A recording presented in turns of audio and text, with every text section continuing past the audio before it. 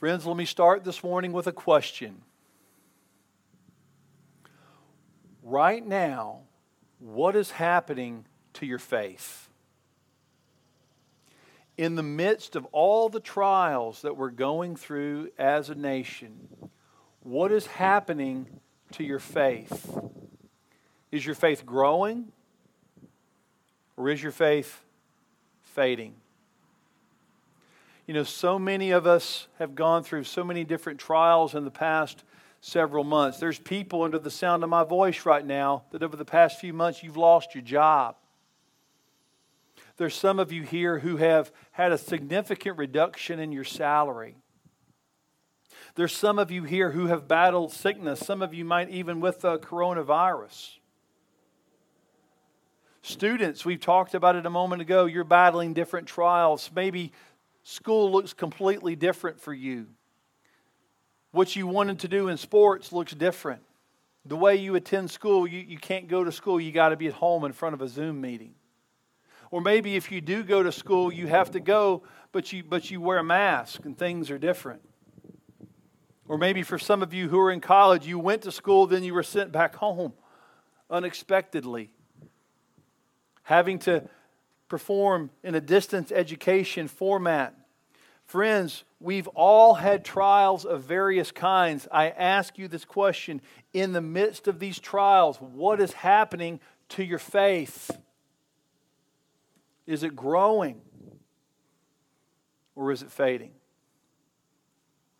Friends, I mention these examples to you today because this morning in this text, the Apostle Paul, as he writes this letter to the Thessalonians, he's talking about a church who's gone through significant trials and tribulations. In fact, if you read the text, Paul talks about persecutions and afflictions that these people in this church have endured.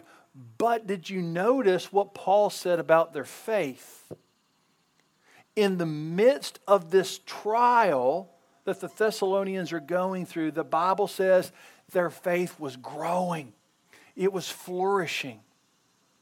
You know, the world might look at that situation and say, you know, this is a time where their faith is just going to fade away. They're going through so much difficulty, they're just going to drop off. But no, Paul says the opposite is happening.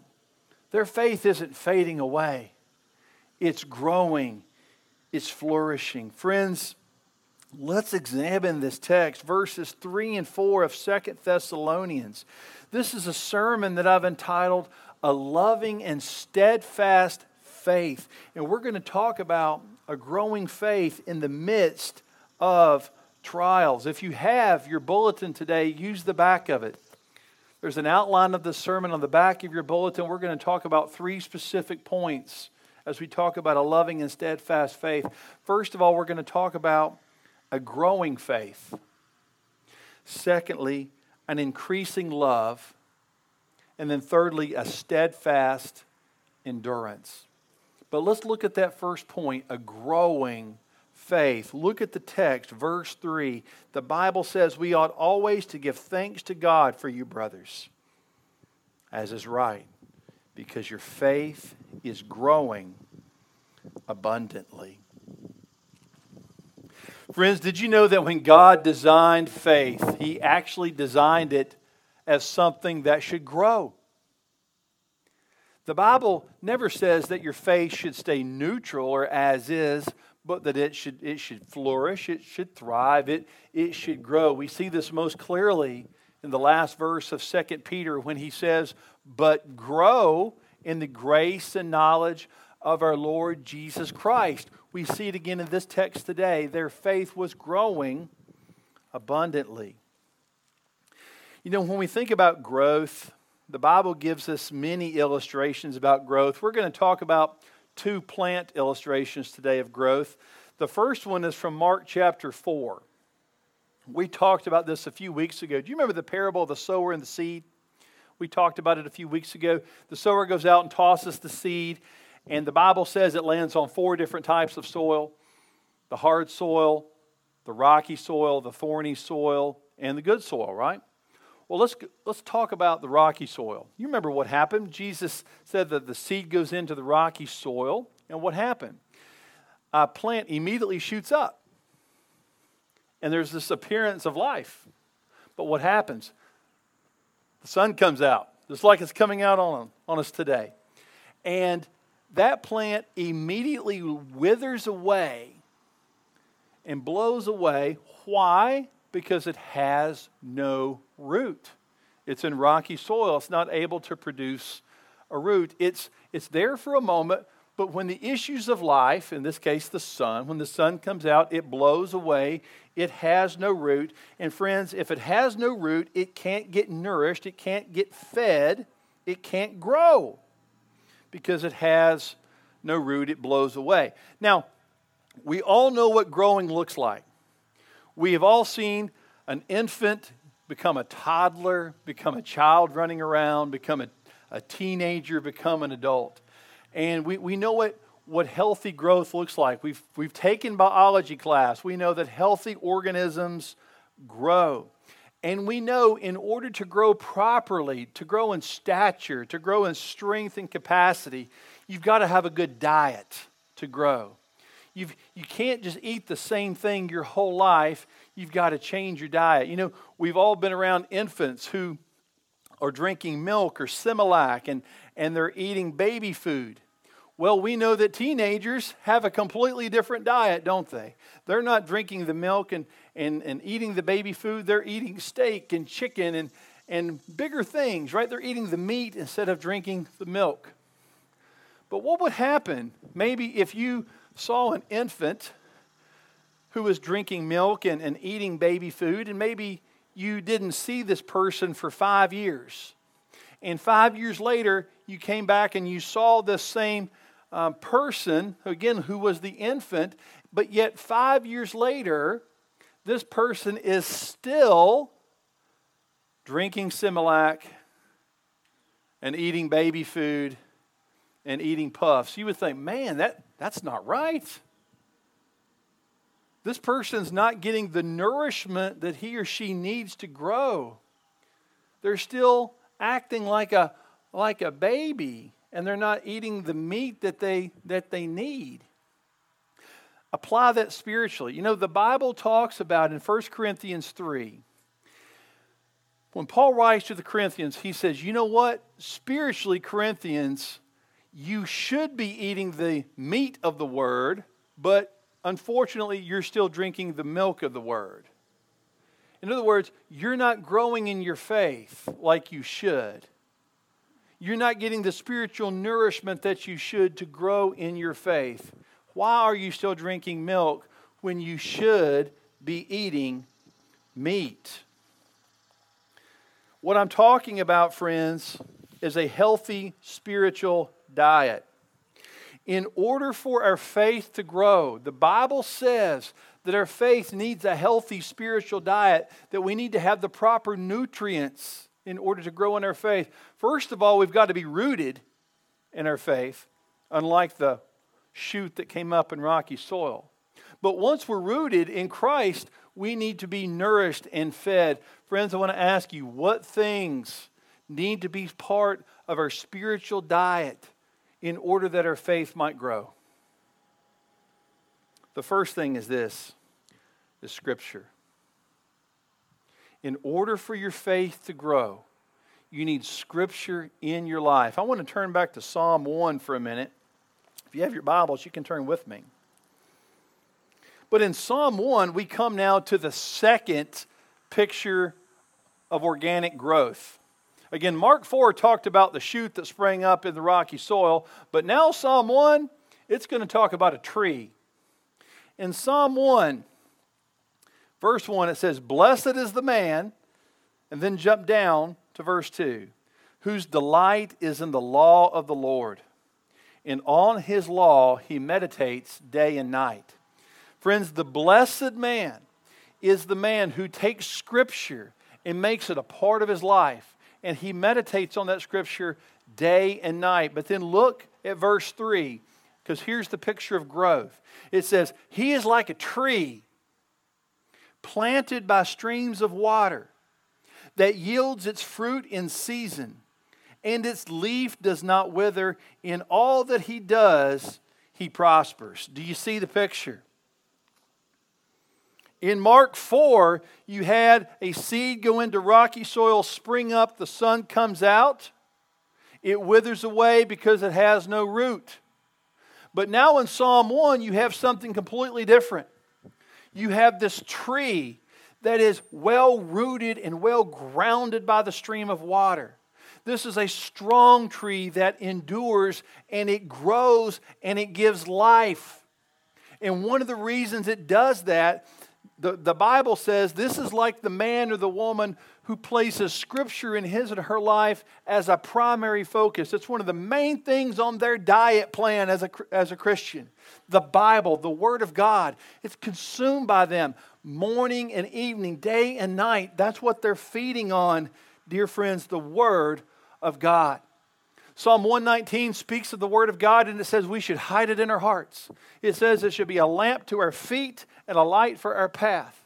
Paul in 2 Timothy chapter 3 says that all Scripture is God-breathed. It's useful for teaching, rebuking, correcting, and training in righteousness, so that the man of God may be thoroughly equipped for every good work. Friends, Scripture needs to be part of that healthy diet plan so that you and I grow properly in our Christian walk. But secondly, we also need something else. We need prayer. You know, the Bible is God's Word. It is exactly what God wants to communicate to us. Christianity is a relationship. And when we read the Scripture, we're hearing from God. But just like any relationship, there's got to be communication. The Bible says our communication back to God is prayer. Jesus has made a way for you and I to go to the throne room of God.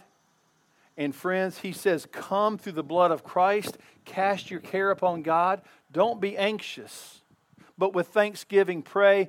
Let your petitions be made known to the Lord, and allow the peace of God, which passes all understanding, guard your heart and mind.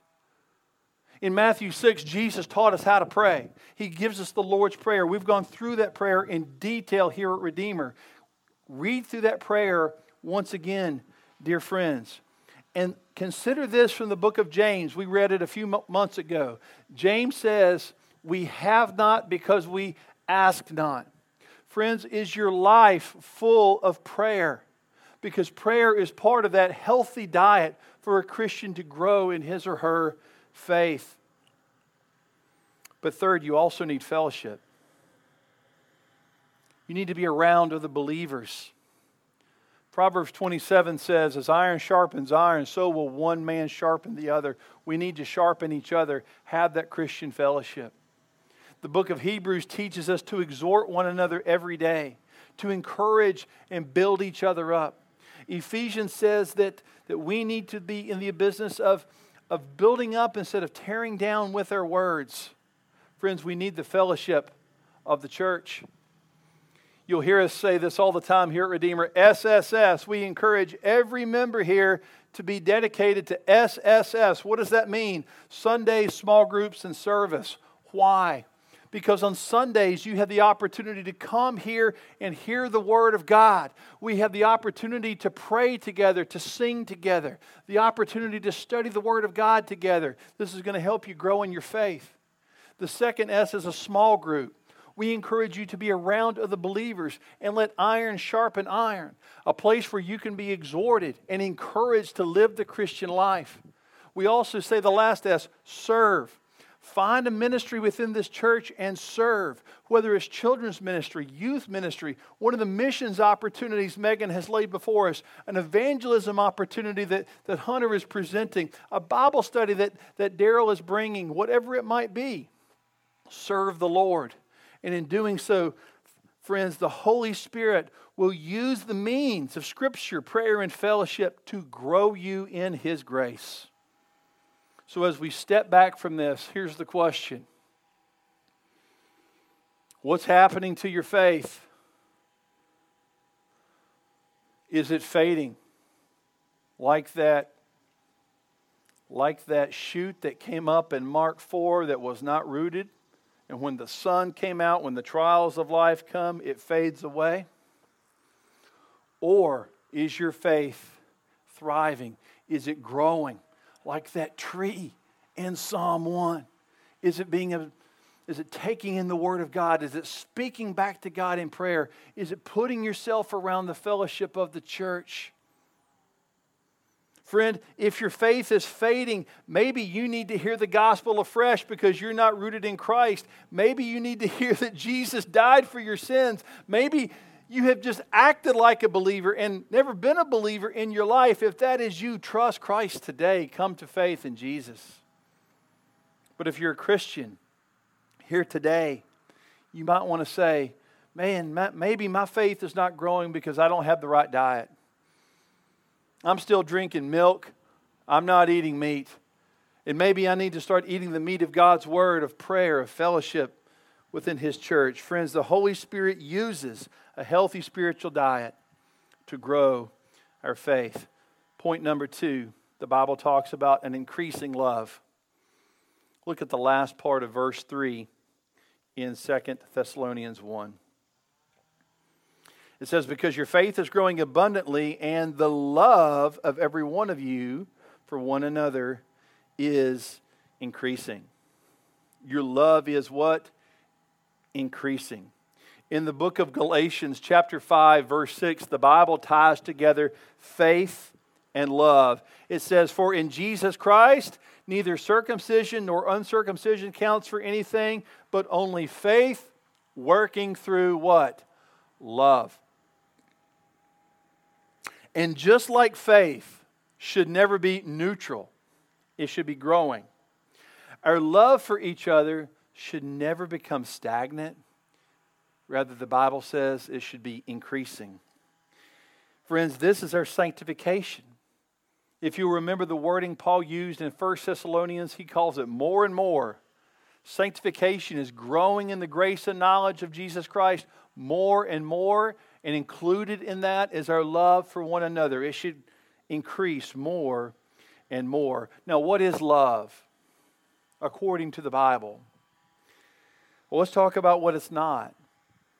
It's not just a fuzzy emotional feeling, but the Bible describes love as a commitment of sacrificial service towards others. Friends, what I'd like to do right now is read from 1 Corinthians chapter 13, a text that I'm sure most of you have heard many times in your life. But I want to ask you right now, hear these words afresh. Don't let them get boring or repetitive. Hear these words afresh. Listen to what the Bible describes about love. The Bible says love is patient and kind. Love does not envy or boast. It is not arrogant or rude. It does not insist on its own way. It is not irritable or resentful.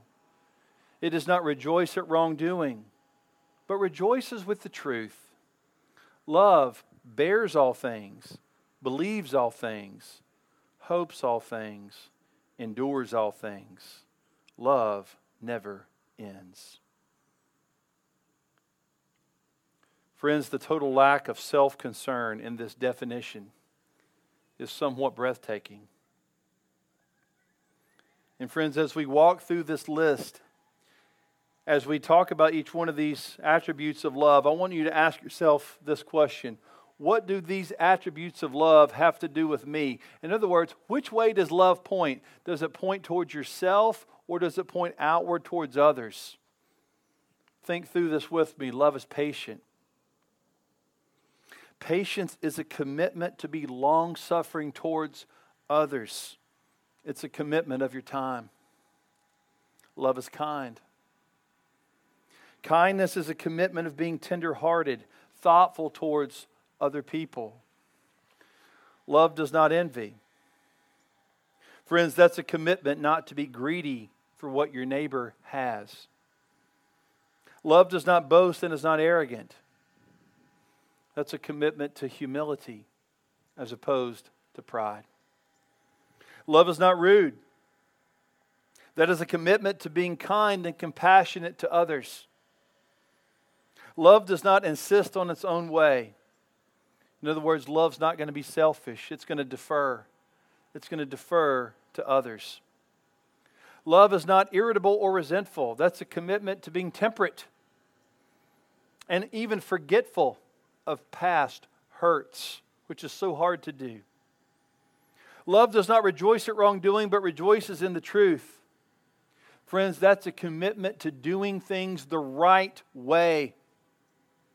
Love bears all things. That's a commitment that your love is enduring and long-lasting towards others. Love believes all things. That's a commitment to being wise and discerning, knowing that God will make your paths straight. Love hopes all things. That's a commitment to patiently trusting in God's promises, and love endures all things.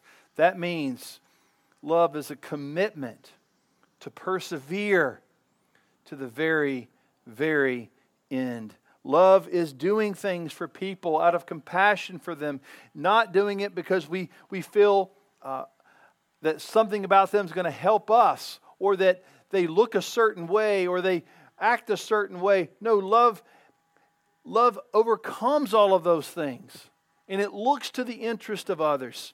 Friends, I want you to think with me about how Jesus loved people. Jesus never turned away from difficult people or needy people or the outcast. Rather, He loved them. Think with me about the book of John, chapter 4. And Jesus talks to the woman from Samaria. He knew that she had been married 5 times. He knew that the person she was living with then was not her husband. Yet what did He do? He loved her. And He transformed her life. In John chapter 5, Jesus meets the invalid, the man who had been for 38 years, who had been lame. People didn't care about this man. And this man didn't even consider Jesus to be an option for his healing. But what did Jesus do? He came up to this lame man and loved him. He completely transformed his life. Think about Judas, the one who had betrayed Jesus. Right before Judas betrayed Him, Jesus got down on His hands and knees and took Judas's feet and He washed them. And He loved Judas, even in the moment before Judas would betray Him. And friends, when Jesus was hanging on the cross, He looked to His side and He saw a thief who had committed a crime. And this thief was dying. And this thief reached out to Christ, "Remember me." And Christ, in that moment, said to the man, "Yes, today you will be with me in paradise." Jesus completely transformed his life. And I want you to know that Jesus has loved you and He has loved me. He's completely transformed our lives. The Bible says that God demonstrated His own love towards us in this, that while we were sinners, Christ died for us. This is love. Not that we love God, but that He loved us and sent His Son as a propitiation for our sins. Therefore, if God has loved us, what ought we to do? Love one another. And we're to love one another the way Jesus teaches us to love. So my question for you now, is your faith growing as you see your love for others increasing? Jesus said, "Just as I have loved you, love one another." Friends, our final point today is what the Bible calls a steadfast endurance. Look at verse 4. "Therefore we ourselves boast about you in the churches of God for your steadfastness and faith in all your persecutions and in the afflictions that you are enduring." Friends, I want to tell you something that you will not hear in many pulpits in America. God uses trials to grow us in our faith. God allows difficulty, trials, afflictions to come into our life to test our faith. Think about it. God did this to Abraham, the father of the faithful. God gave Abraham a trial. Take your son, your only son. Take him to the mountain that I show you and sacrifice him before me. Genesis 22. Peter was asked to go through a trial when he was asked to walk on water. Jesus himself went through a trial when he sweated drops of blood before he went to the cross. And friends, Jesus has taught us a servant is not greater than his master. If Jesus had trials, friends, we will have trials. Right here you see it. 2 Thessalonians chapter 1, verses 3 and 4. These Thessalonians were going through significant trials. The Bible calls them persecutions, afflictions. You have to just turn the pages of the Bible back. Acts chapter 17, you can see exactly what those afflictions and persecutions were. But friends, I want you to know something. In the midst of these trials, we need to remember what Jesus said in John 16. Here's what He said. In this world you'll have tribulation, but take heart. I have overcome this world. And here's the point. Jesus never came to take the trouble out of life. Jesus came and said, in a world where you have trouble, take heart, because Jesus has overcome the world. Do you see the difference? Jesus never came to take the trouble out of life. Jesus said, in a world where you have trouble, take heart. Trust in me, Jesus says, because I, Jesus, have overcome the world, is what He says. Friends, as you grow in your faith, God is calling us all to a steadfast endurance as you go through trials, to keep on keeping on. You see the quote I put in the bulletin by Richard Phillips. He says it this way. One of the chief benefits of persecution is that it reveals the difference between true and false faith. One of the chief benefits of going through a trial, dear friends, is it reveals the difference between true and false faith. Now let's come full circle. We just talked about a shoot that came up, the sun came out, it blew away.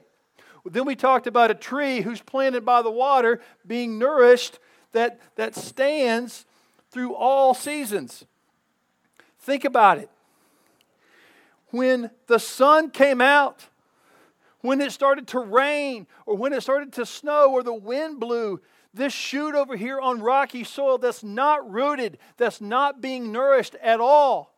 When the trials of life, when the sun comes out, this shoot blows away. It fades away because it's not grounded. It can't endure the trial.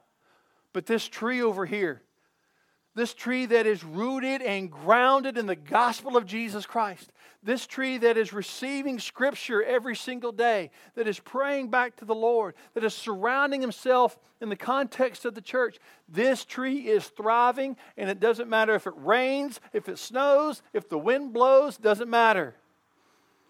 This tree is going to stand and endure. And that's what Paul is talking about, a faith that has steadfast endurance. Friend, I have a question for you. What is happening to your faith? Apply it to your life right now, because the sun's out, the wind's blowing, it's going to snow, it's going to rain. The trials of life are going to keep coming at you. Where's your faith? One of the chief benefits of a trial is that it reveals the difference between true and false faith. And Paul says in this text that an enduring faith, a steadfast faith, that's something to actually boast about. You heard him say it in the text. Something worth boasting about. You know, the world will tell you, hey, church, you can boast if you've got a lot of members. You can boast if you've got a lot of ministries. You can boast if you have a big, nice building or a big budget. That's what the world will say, but that's not what the Bible says. The Bible says, no, go find that church who is enduring trials, who is suffering persecutions, that the world is coming at them all the time. Go find that little church in China or in India, somewhere in the Middle East, and you see a faith that endures to the very end. That, God says, that's what's worth boasting about. May we be found faithful, dear friends, in the midst of trials. Friends, as we close this morning, I hope there's several things you can take away from this sermon, from this text rather. Get the words of this pastor out of the way, see the text. First of all, in the midst of the trial, again, ask yourself what's happening to your faith. Is it growing or fading? Are you in rocky soil when the sun comes out fading away? Or are you well grounded by the stream of water? Scriptures, prayer, fellowship, part of your life. Are you growing? Secondly, is your love increasing? Ponder anew and afresh 1 Corinthians 13. Think about the willful commitment to self-sacrificially love others. And then finally, is your faith demonstrated by a steadfast endurance? Here's the amazing thing about God. Yes, He's going to allow trials to come, but I'm telling you, His Holy Spirit will walk with you through all of these trials, just like God's Spirit walked with all the saints before us. That we need to lean upon Christ, depend upon Him. Our strength doesn't come from ourselves, it comes from God. But we need to remember, Jesus never promised to take the trouble out of life. He said, in a world that is filled with trouble, take heart, because I've overcome this world. He gave trials to Abraham, Peter, the Thessalonians. He gave it to Jesus. Friends, He'll give it to you. A servant is not greater than his master. I'll end with this. Proverbs 3, 5, and 6. I encourage you, trust the Lord with all your heart. Do not lean on your own understanding. In all your ways, acknowledge Him, and He will make your paths straight. Pray with me, please. Lord, this morning, I know I've gone long. Thank you for the patience of this dear congregation. But Lord, this is an important word today in a time where we are being tried and tested in so many different ways, physically, mentally, emotionally, and spiritually. And I pray, God, that we would have a faith that is growing in the midst of trials, just like these Thessalonians. Holy Spirit, work in our hearts. May we see the importance of Scripture, the importance of prayer and fellowship, the importance of increasing love and enduring faith. Oh God, let us depend upon Thee every moment of every day. We pray all these things in Your precious name, O Jesus. Amen.